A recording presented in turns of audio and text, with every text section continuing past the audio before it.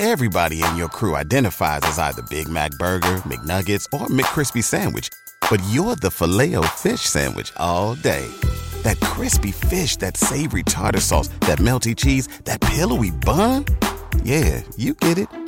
Every time. And if you love the Filet-O-Fish, right now you can catch two of the classics you love for just $6. Limited time only. Price and participation may vary. Cannot be combined with any other offer. Single item at regular price. Ba-da-ba-ba-ba.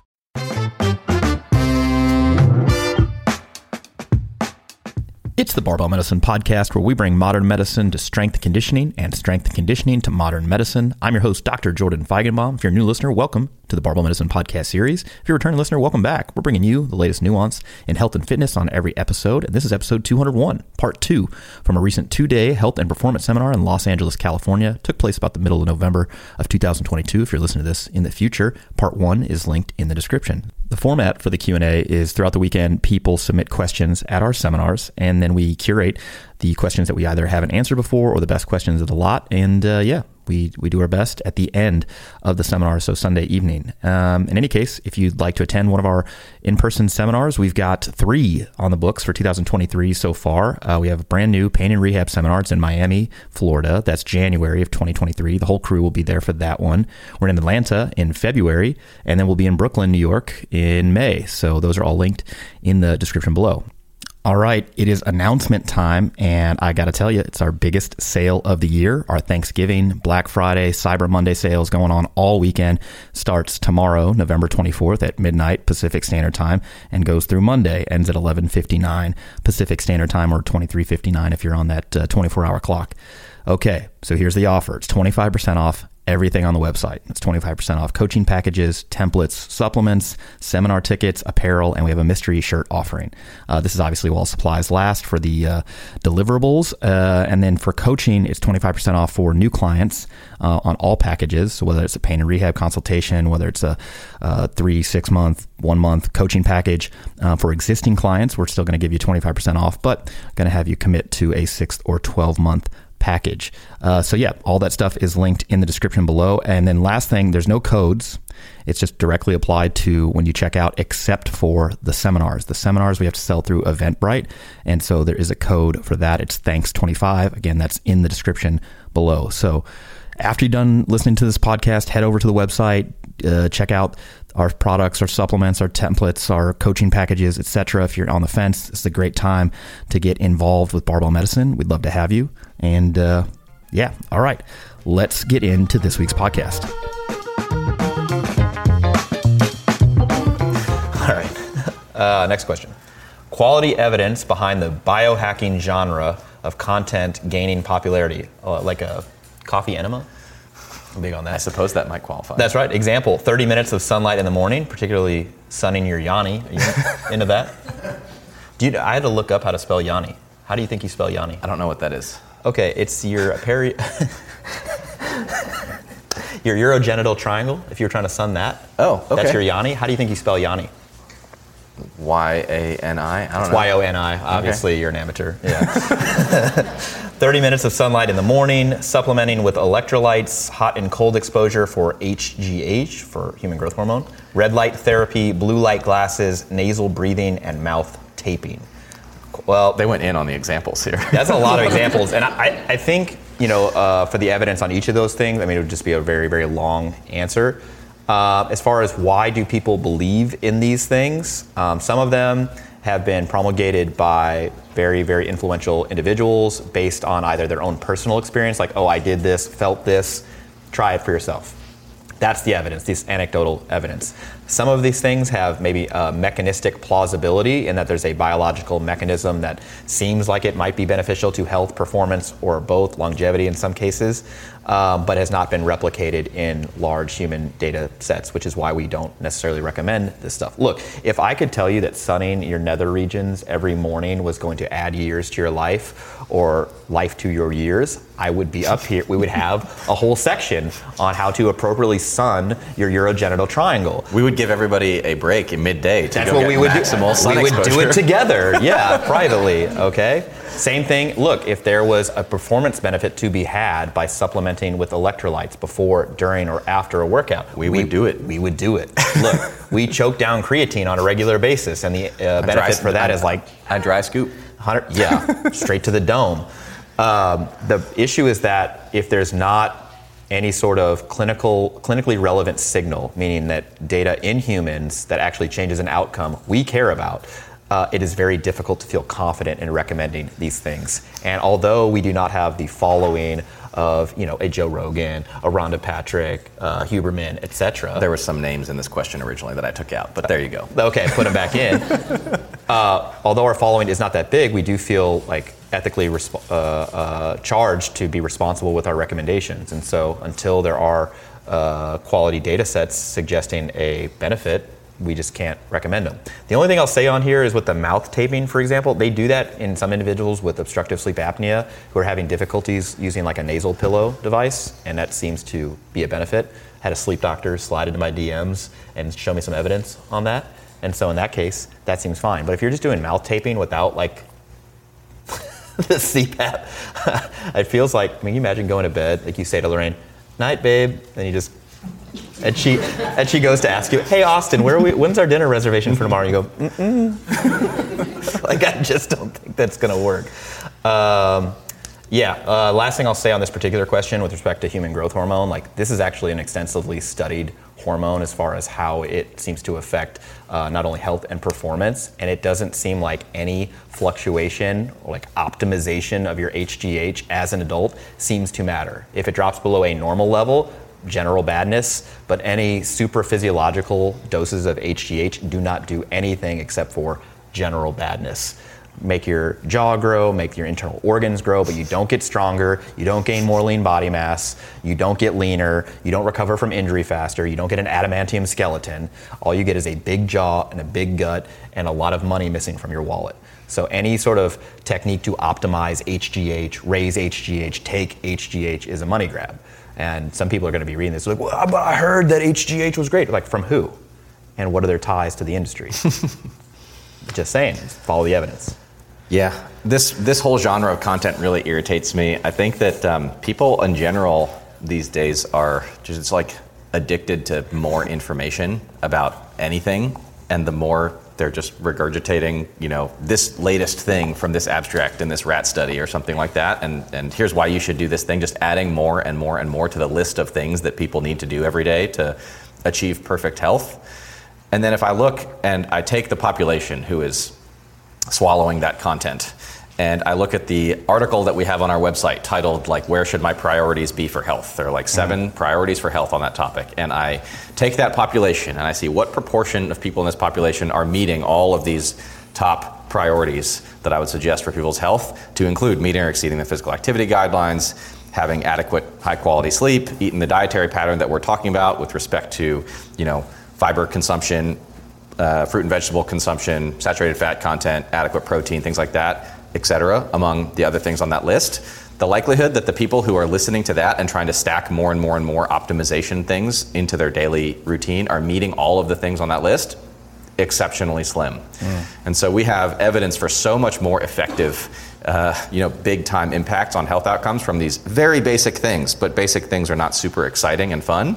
And so, nerding out on this stuff that they come out with every week can be addictive in itself, I suppose, for some of these folks. And I'm not really a fan, particularly when the evidence for it in humans is not good. So I am happy to ignore those folks, and I recommend you do too. Nice. Yeah, just care less. I got it. Okay. All right. Next question. How do you view the effectiveness of telehealth? And I would like to make an addendum to this question. Okay. Just remote sort of health coaching. Remote things. Yeah. Yeah, how do you view remote things? All right, so Austin, you've been doing this for a minute. How do you view the effectiveness? Yeah, I do telemedicine. I've done it since 2017. Have a patient panel, do primary care for them, and do other kind of remote health consults. And as far as how I view the effectiveness, I view it as quite effective. I think that a large proportion of basic primary care does not require a hands-on physical examination. Mm-hmm. The overwhelming majority of it does not require a hands-on physical examination. Some situations that may or people think may require a hands-on physical examination might involve, hey, like this patient has a musculoskeletal pain complaint. We do musculoskeletal pain consults and rehab all the time without hands-on physical examinations of people. It's not to say that no case requires it, but it is not a universal that all patients with that situation need a physical examination by somebody in person. So I feel, I've been doing it again since 2017, and the number of situations where I've had to refer somebody, you need to go see somebody in person for this to get examined, I can barely think of a case. Yeah. A huge proportion of the primary care that I've been able to do has been effective from a remote standpoint and has improved, the frequency that I'm able to interact with people compared to in-person appointments where it might be, the soonest follow-up I can give you is 4 months away or something like that. But I'm wanting to monitor and adjust your blood pressure medicines. With this, I'm able to ping people back and forth and I can tweak their meds once a week. Yep. Or diabetes medicines or something like that, and I can get things adjusted to the level I want and get control of things much faster and things like that. So I've had a quite positive experience with telemedicine, telehealth, sorts of things. I am aware of the evidence on telehealth in primary care and particularly patient satisfaction scores.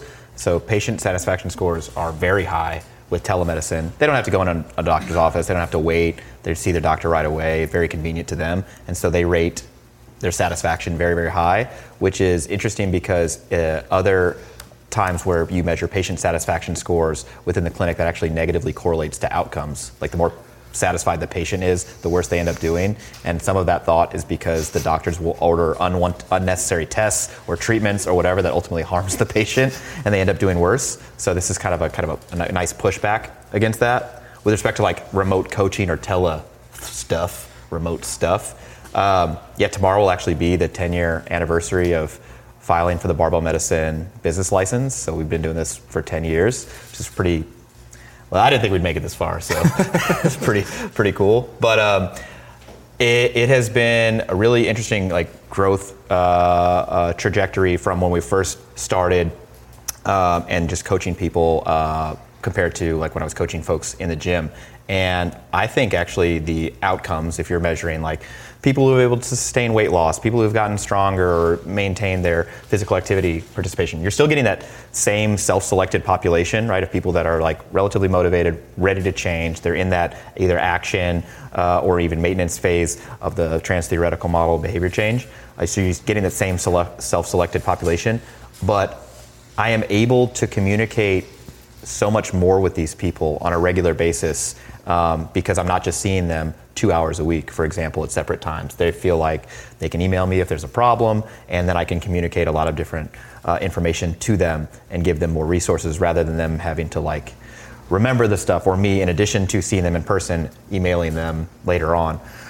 So I actually think it's a little bit more effective from a coaching standpoint than what I was doing before. And some of that's definitely due to experience and knowledge and whatnot. But man, I'd be hard pressed to go back to coaching people in person unless it was I got some extra time and I'd like to do it. I do miss the face-to-face interaction, but not enough to take on a full schedule of all right, we're going to train from 7 a.m. to 5 p.m., every single day. So, cool. I'm pumped we made it 10 years, too. Are you surprised? No. Man, look at this. Look at that. I'm a hype man. When I met Baraki, that was 2012 was my orientation. When you were coming into med school. Yeah, exactly. And the first thing that, related to barbell medicine, he was I got this idea about the sarcopenia article or whatever, and I was like, I will pay you to write this article for barbell medicine rather than do anything else with it. And he's like, okay. And then he wrote it, I read it, I go, this is genius. I must acquire this man's friendship. No. Then we got to lifting together, and then it's a tale as old as time. We became great friends, and here we are. So, okay. Last couple questions. Are we here? All right. Almost there. Next question. How to take the ego out of lifting at a lower fatigue level? I'll tell you this. I don't have an easy solution to this. the problem, and I don't even view it as ego, I think it's more of like a historical perspective on your performance and how that jives with your expectations of yourself on any given day. If you've got this long, multi-year, in my case, 10 plus year career of lifting weights, particularly at a high level, I know what I can squat for every rep range from 1 to 20, and anytime that's on the table, I'm like, well, I got to meet or beat my previous best, and anything less than that is a failure. Same thing with bench press, deadlift, and other exercises I have all these previous exposures to. And so I don't know that ever goes away, but I think understanding the effectiveness of things that aren't at a limit effort, limit exertion, helps me pick a better weight that is just as effective, but doesn't put me over the edge as far as fatigue goes. And in fact, I think the knowledge that if I can do a higher dose of those less fatiguing things is likely to put me ahead even, that has been super useful for my training. So now I am able to select lower weights, and instead of being like, well, guess I just don't have it today, I'm like, well, this is just as effective as if I lifted 10 pounds more. It's not an all-time PR, but it's just as effective, and I feel fine about it. My training sessions now are so much less stressful to me from like a mental standpoint. I would never have like squat anxiety, bench anxiety, deadlift anxiety where I'd be worrying all day, but I would be perseverating about the number. I have to hit this today. If not, everything's off the rails. This is going poorly or whatever. And now when I go in the gym, it's a more fun experience. And I have loved training for such a long time that I look back at that period where I was like, it's got to be heavier, it's got to be more, I got to progress. I'm like, that must have been a dark cloud, just very irritable, angry. How much caffeine do I need to take? How much Rick Ross do we need? How much Olympic Randall Strawson Iron Mind videos do we need to watch in the background of the garage to get hyped up for this? So yeah, I don't know that I would ever take your ego out. You just can't, right? It's just there. It's like always in the background. The point is, if you understand and agree that lifting at a relatively lighter weight, so lower intensity, greater or lower proximity to failure is just as effective as lifting a heavier weight and closer to failure, then why does it matter to you? And my whole thing, if you're not going to PR, then who cares? If a PR is on the table, take it. Yeah, send it, do the thing. But if it's not a PR, who cares? You matched an old PR? Nobody cares about that. You set a new PR at a higher rep range? No one cares about that. I'm serious, right? And to be fair, no one cares about your PRs, period. All right? And once you finally internalize that, he took my answer away. Once you finally internalize that, then you've reached Austin's final form. Yeah, but I think some of this is knowledge related, and then also just accepting like we're all humans and we have these desires to be better than we were before. I think that's fine. It's just going to happen over a longer period of time. That's okay. Yeah, I think that a lot of what you described about your experience matches exactly what my experience had been along the way, so I don't necessarily need to rehash that. There are some other things that you kind of learn through experience and can help to make this process easier. I mean, I think about all of you are going to experience setbacks. All of you already have experienced some form of setback in training, and sometimes pretty major setbacks. I think about, one of my recurring issues on and off over the years has related to certain kinds of elbow tendinopathy, and so I'll get my bench up to 400, and then something will get sensitive and pissed off, and I have to back way off. Sometimes I've had to back off as light as the empty bar, and then I'll work back up, and oh, sweet, 420 went. Elbow's pissed off shortly thereafter. Have to back sometimes all the way down to the empty bar, and then work up again. Oh, sweet, 440, okay. Damn it, elbow's hurting again, back all the way up. And so after multiple bouts of running through this kind of thing and coming back stronger than before every time, it helped me to eject this idea of like artificial time constraints that there are on training. This idea that you have to make your training progress efficiently, that you need to do it as fast as possible and anything else is wasting time. Yeah. That's the kind of thing that makes people make stupid decisions in training, among others. But that's a major driver, is this idea that if I don't add weight as quickly as possible, for example, as is commonly recommended in the beginner phase of training, then it's wasting time. No, it's not. Because you can do it as fast as possible. At some point, you're going to have an injury or experience pain or need to back off, or something's going to happen in your life and stress you out, or you're going to miss a couple sessions, or your sleep's going to be bad. You're going to have no choice but to reduce the weight or something. And it's like, okay, well, if I did the math, how many sessions did I lose in this sort of thing? And then ultimately you come out ahead in the long run. This is a very, very, very long game. And so to the extent that I wasted time by having to back off 400 pounds on my bench training, as an example, and then still come back and exceed the prior level of performance. So why do I care so much about what's happening today? Day to day, yeah. On a particular day? Why am I putting so much emphasis on the performance today, in the gym, in my garage, at home, with nobody around? Nobody cares about this. Why do I care about this so much? Oh, I don't care about this. I'll just take what's there and it's fine. And then the more you do that, it kind of snowballs.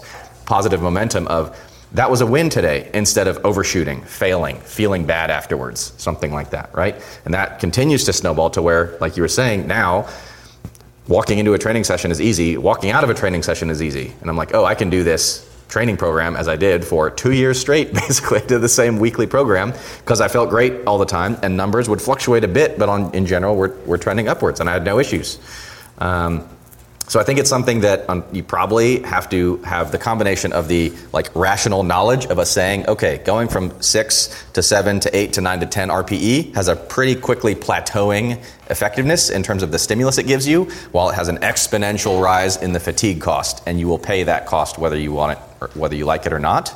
So that intellectual, rational knowledge, and combine that with the experience of, okay, when I buy into this and I stay a rep or 2 or 3 or 4 away from failure, I feel better, I can do more, I burn out less, I have to deload less frequently, if ever, right? Not every 3 or 4 weeks or whatever the case is, or resets or whatever you want to call them. And in general, things go better. So That's been my experience. Yeah. So I got this, now I'm on this bodybuilding tip, trying to get thick and juicy for the winter because nobody else cares. Okay. I told the person who I had help me program this that my default would be to add weight all the time to try to lift as much weight as possible because that's just who I am as a person. And he goes, and you don't want to do that? And I go, I just don't want to do the same thing that I always do, which is just end up reverting to, let's do a couple sets of 5, 4, 3, 2, 1. Let's max out. And he goes, well, what about a rep range? What if instead of, all right, we're going to do a set of 6 at 8 or 2 reps left in reserve, what if we do a range of 6 to 10? And the only way you can add weight is if through across all the sets you hit 10, 10, 10 reps.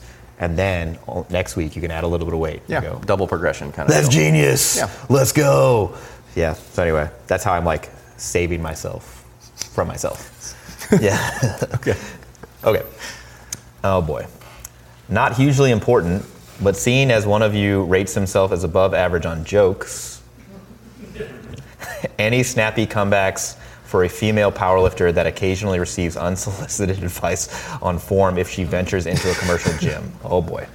Let me tell you this. Now that I've joined recently a new gym that is kind of a commercial gym, I see all sorts of awful things. Awful things. In fact, I was thinking about doing a tweet thread on all the things that I've seen that I'm like, oh boy. But then I thought about being more positive, and I'm seeing a bunch of positive things. There you go. Yeah. Look at that. 100%. These people they're all lifting, which is great. They're all pushing themselves. They all seem to have some sort of program because I see them methodically work their way around the gym. It's great. There's a good social set. It's very positive. But I will never and have never in my life gone up to somebody while they're doing their exercise or afterwards and been like, if you did this would actually be better for your technique, for your performance, or whatever. If they ask me, I may comment, but certainly not during and definitely not even after. I can see people deadlifting from across the room with full-on cat back sort of thing. Look at your face right now. And I'm like, they're probably fine. They know what they're doing. And they probably were fine. Yeah. As far as snappy comebacks, though, I'm just trying to think of ways to diffuse the situation. I don't have a bunch of great jokes because I've never personally experienced this. No one's ever come up to me after my deadlifts and been like, if you push your knees out more, you'll actually be able to activate your adductor magnus. And so I'm more curious. Okay, so we have a lot of women here. Have you been in a commercial gym recently? Yeah. Put you on the spot? Do people say anything to you? No. No? Okay, you're a coach, so nobody's saying anything to you. They are. Wait, what? In your own gym? No. Commercial gym. What do people say to you? Hey, you could angle your arms more. Hey. You could what your arms more? Angle your arms. Angle? Okay. That seems oddly non-specific. Little tips? Mid-set that's happening. Have you ever tried no hablo inglés? Like the headphones? You could do that. No hablo inglés? Yeah, try that. Or you could say, I'm deaf, or something like that. You could say that. I can't hear you. That'd be interesting, I guess. I'm just trying to think about the psychology of a person going up to a complete stranger, offering them form tips, and then expecting like a thank you afterwards? I mean, I think that I would just thanks and go on with your life is a perfectly reasonable response. Yeah, maybe like thanks, but no. Yeah, or no thank you. Yeah, sure. I'm good. Yeah, I'm good. Leah, when's the last time you were in a commercial gym? It's been a couple years. Oh, okay. Cassie? It's been a couple years. I mean, I've had comments in the past, but even in a commercial gym now, no one will come up and say No one said because you're too strong. Because you're deadlifting 170 kilos or something. The only thing they'll say is like, oh, I don't do that anymore. Right. I used to do that. They're like, oh, back when you were strong, back in the day. Yeah, exactly. Just really troll them aggressive. They did that. You sure they have a cousin that they Yeah, know? but I usually just say, oh, thank you, but I'm fine. No. Anybody else have any of the women here? Yeah. Something egregious? This guy came up to me and he's like, I see you benching the same weight every week. Would you like some help? Oh. And what did you say? I was like, no thanks. Yeah. Again, no hablo inglés would be. It was slightly easier this week, but I didn't tell him that. I Yeah. don't know. Yeah. Thanks, but no. Benching like 135 with that form. I don't know. Yeah, I'm just thinking. What tips are you gonna give me? All right. So if you're watching, right. Yeah. So yeah, how strong are you? Right. It's like, oh my gosh. Yeah, I don't know. Like, so if you're watching this video, so a few thousand people watch this. They were like 65,000 subs. Okay. Yeah, we're doing it. If you're watching this video and you happen to be a man and you considering like, should I go up to this woman and offer her form advice? The algorithm goes directly to no. Nope, never should. But what if she's about to injure herself? Nope. What if I think she could benefit from my instruction? Nope. The only time, in fact, that you should give a woman, or actually anybody else, some form advice is if they ask you. If they ask you. And if you are not qualified to give such advice, what you should say is, I don't really know. I just know it works for me. And that would be a perfectly truthful and fine answer. So yeah, just, I don't know. So if you're watching this, if you're a woman watching this and you have like really interesting, egregious stories, like send them to us. I would love to blast this stuff on social media with a funny quip to like, but I'm thinking diffusing the situation, right? It's like, 'cause you just don't want them to come up to you again. That's the whole point, right? Just like leave me alone. When I've done Jordan, I've actually got told that many times, believe it or not. Wait, for them to leave you alone? No. Oh. I was like, get out, Sean. Unsolicited advice. Yeah, sure. People come up to me in a commercial gym, and the thing is, I don't look strong, so I'm totally cool with it. I don't get offended. My Sure. snappy comeback, which is actually, I guess, polite, is, oh, I'll try that next time. Oh, sure. You And just, the funniest follow-up is when I don't do what they said, and I'll do my normal form. They're like, see? Yeah. There you go. little confirmation bias. Confirmation bias, Yeah, a of little- course. There you go. Yeah, in the flesh. Man, does anybody say, when's the last time you were in a commercial gym? You've been in the military gyms. Yeah, I use military gyms all the time. Do people say anything to you? No. Never. No. I only get comments like, I just get eyeballed. 100%. Myron. Yes. People are like, how much weight is that? I'm like, it's a lot. Yeah. Or even if it's not, it's a lot. Yeah. All right. This is the last one? Yep. Besides barbell medicine seminars, what other continuing education would you recommend for a strength coach or any fitness/healthcare professional? What was that guy's pain seminar you went to? Was it Ben? Ben Cormax? Yeah. And Greg Lehman's. Both of those guys are good for pain stuff. Yeah. I don't know if you had any particular answers. I'm happy to start. Yeah, start. Do your thing. So there is a lot of excellent information out there. The reason I included this question, though, was because I don't want this to come across in a negative or pejorative way, but it reminds me a bit of the biohacking question in the sense that people think that more information and content is necessarily going to be better. And I think that even if you came to this seminar this weekend, I would be ecstatic if you left this seminar retaining, I don't know, 15% of what we talked about. I was thinking 10%. Yeah. And so I don't know that my thought is, here's more content for you. Here's more continuing education content, because there is a lot of really excellent, basic, fundamental information that would be helpful for people to absorb, retain, and redeploy with their clients and patients and things like that I would much rather you master the topics of behavior change that we used to start out the weekend with, right? Physical activity guidelines that I said that I talked about in the next lecture. All this stuff relating to obesity and how we talk about it, how we address it, how we think about it in the next lecture. The stuff relating to cardiovascular disease, blood lipids, blood pressure, metabolic health, diabetes, things like that. Getting a really good handle on the basics of what we should be doing for that. If you're a coach from the lifestyle standpoint, if you're a clinician from the clinical standpoint, if you're a layperson from the what can I do myself to improve this kind of thing, rather than I just need more content, even though the basics, the fundamental stuff that can help with this, like going and worrying about supplementing electrolytes and other ridiculous things that Huberman is recommending while you are not getting adequate sleep, while you are not meeting physical activity guidelines, while your dietary pattern leaves much to be desired, while you may be consuming a bit too much alcohol, among many, many, many other things. It's like the basics get us so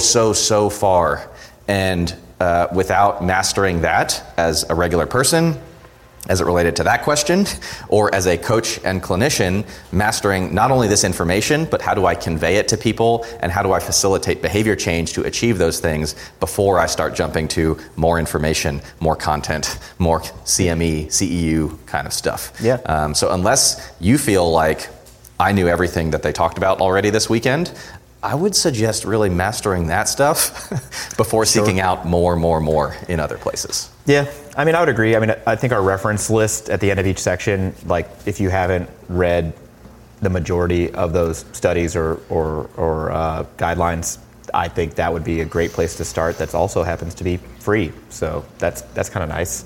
But I think, maybe what somebody was asking with this question is like, who else should I I get to? And I think, and this is, look, if you're watching this on YouTube or listening to this on our podcast and you're like, but we're friends, how come you left us out? I forgot your name. I'm sorry. So this is a non-exhaustive list of people that we tend to like and we tend to share their information. So you said Greg Lehman, you said Ben Cormack. Yep. I like the Alinea stuff from Alan Flanagan, the Sigma Nutrition stuff, the Nadolsky brothers, that's Dr. Spencer Nadolsky and his brother Carl Nadolsky. They have a podcast. What do they call it? The Docs Who Lift? Yeah. You think we should say something about Challenge that? We listen and follow lots of their stuff, and again, it is interesting because we all seem to agree on very similar stuff, and you guys are like, that's just an echo chamber, and it's like, well, we all use the same epistemology to come to these kind of ideas, and it's like, well, the data says this, so here's where we're at, therefore we share the same beliefs, and so that's kind of nice, but a lot of these folks put out a lot of additional information in topics and fields and with other experts that are tangential to the stuff that we talked about this weekend. Yep. Any other professionals that you really like? I very much enjoy Knuckles and Trexler's sense of humor. Yeah. Even their dry humor is good, their content's good, their analysis of evidence is good. Eric Helms is a friend and does good stuff as well. Iron Culture, those guys. Anything else? Those are probably most of the ones that immediately come to mind. If you go to our podcast and you scroll through all the guests that we've had, those would be a good resource of people that were pretty on brand with their content. But I agree with Austin. It's there's a lot of stuff in this seminar and a lot of continuing ed stuff we provided to you that you can continue to access on your own free will. So, anything else? Is that it? Cool. I think we did it. Thank you guys so much for coming out. That's a wrap on the LA seminar.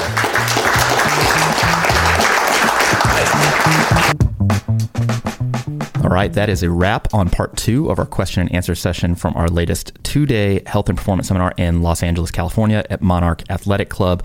Again, our biggest sale of the year is going on the website right now. Well, technically tomorrow, because you're listening to this on Wednesday. So tomorrow, Thursday at midnight Pacific Standard Time, 25% off site-wide. Again, it's automatically applied to your cart when you check out on everything in the store, except for seminars. If you want to get to one of our live in-person learning events, head over to Eventbrite and use the code THANKS25. Take 25% off your purchase there.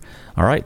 For everyone here at Barbell Medicine, I'm Dr. Jordan Feigenbaum. Thank you for listening. Before you guys go anywhere, please leave us a 5-star rating and a review. It really helps drive traffic to our podcast so we can keep bringing you all the latest nuance in health and fitness. See you guys soon. Happy Thanksgiving.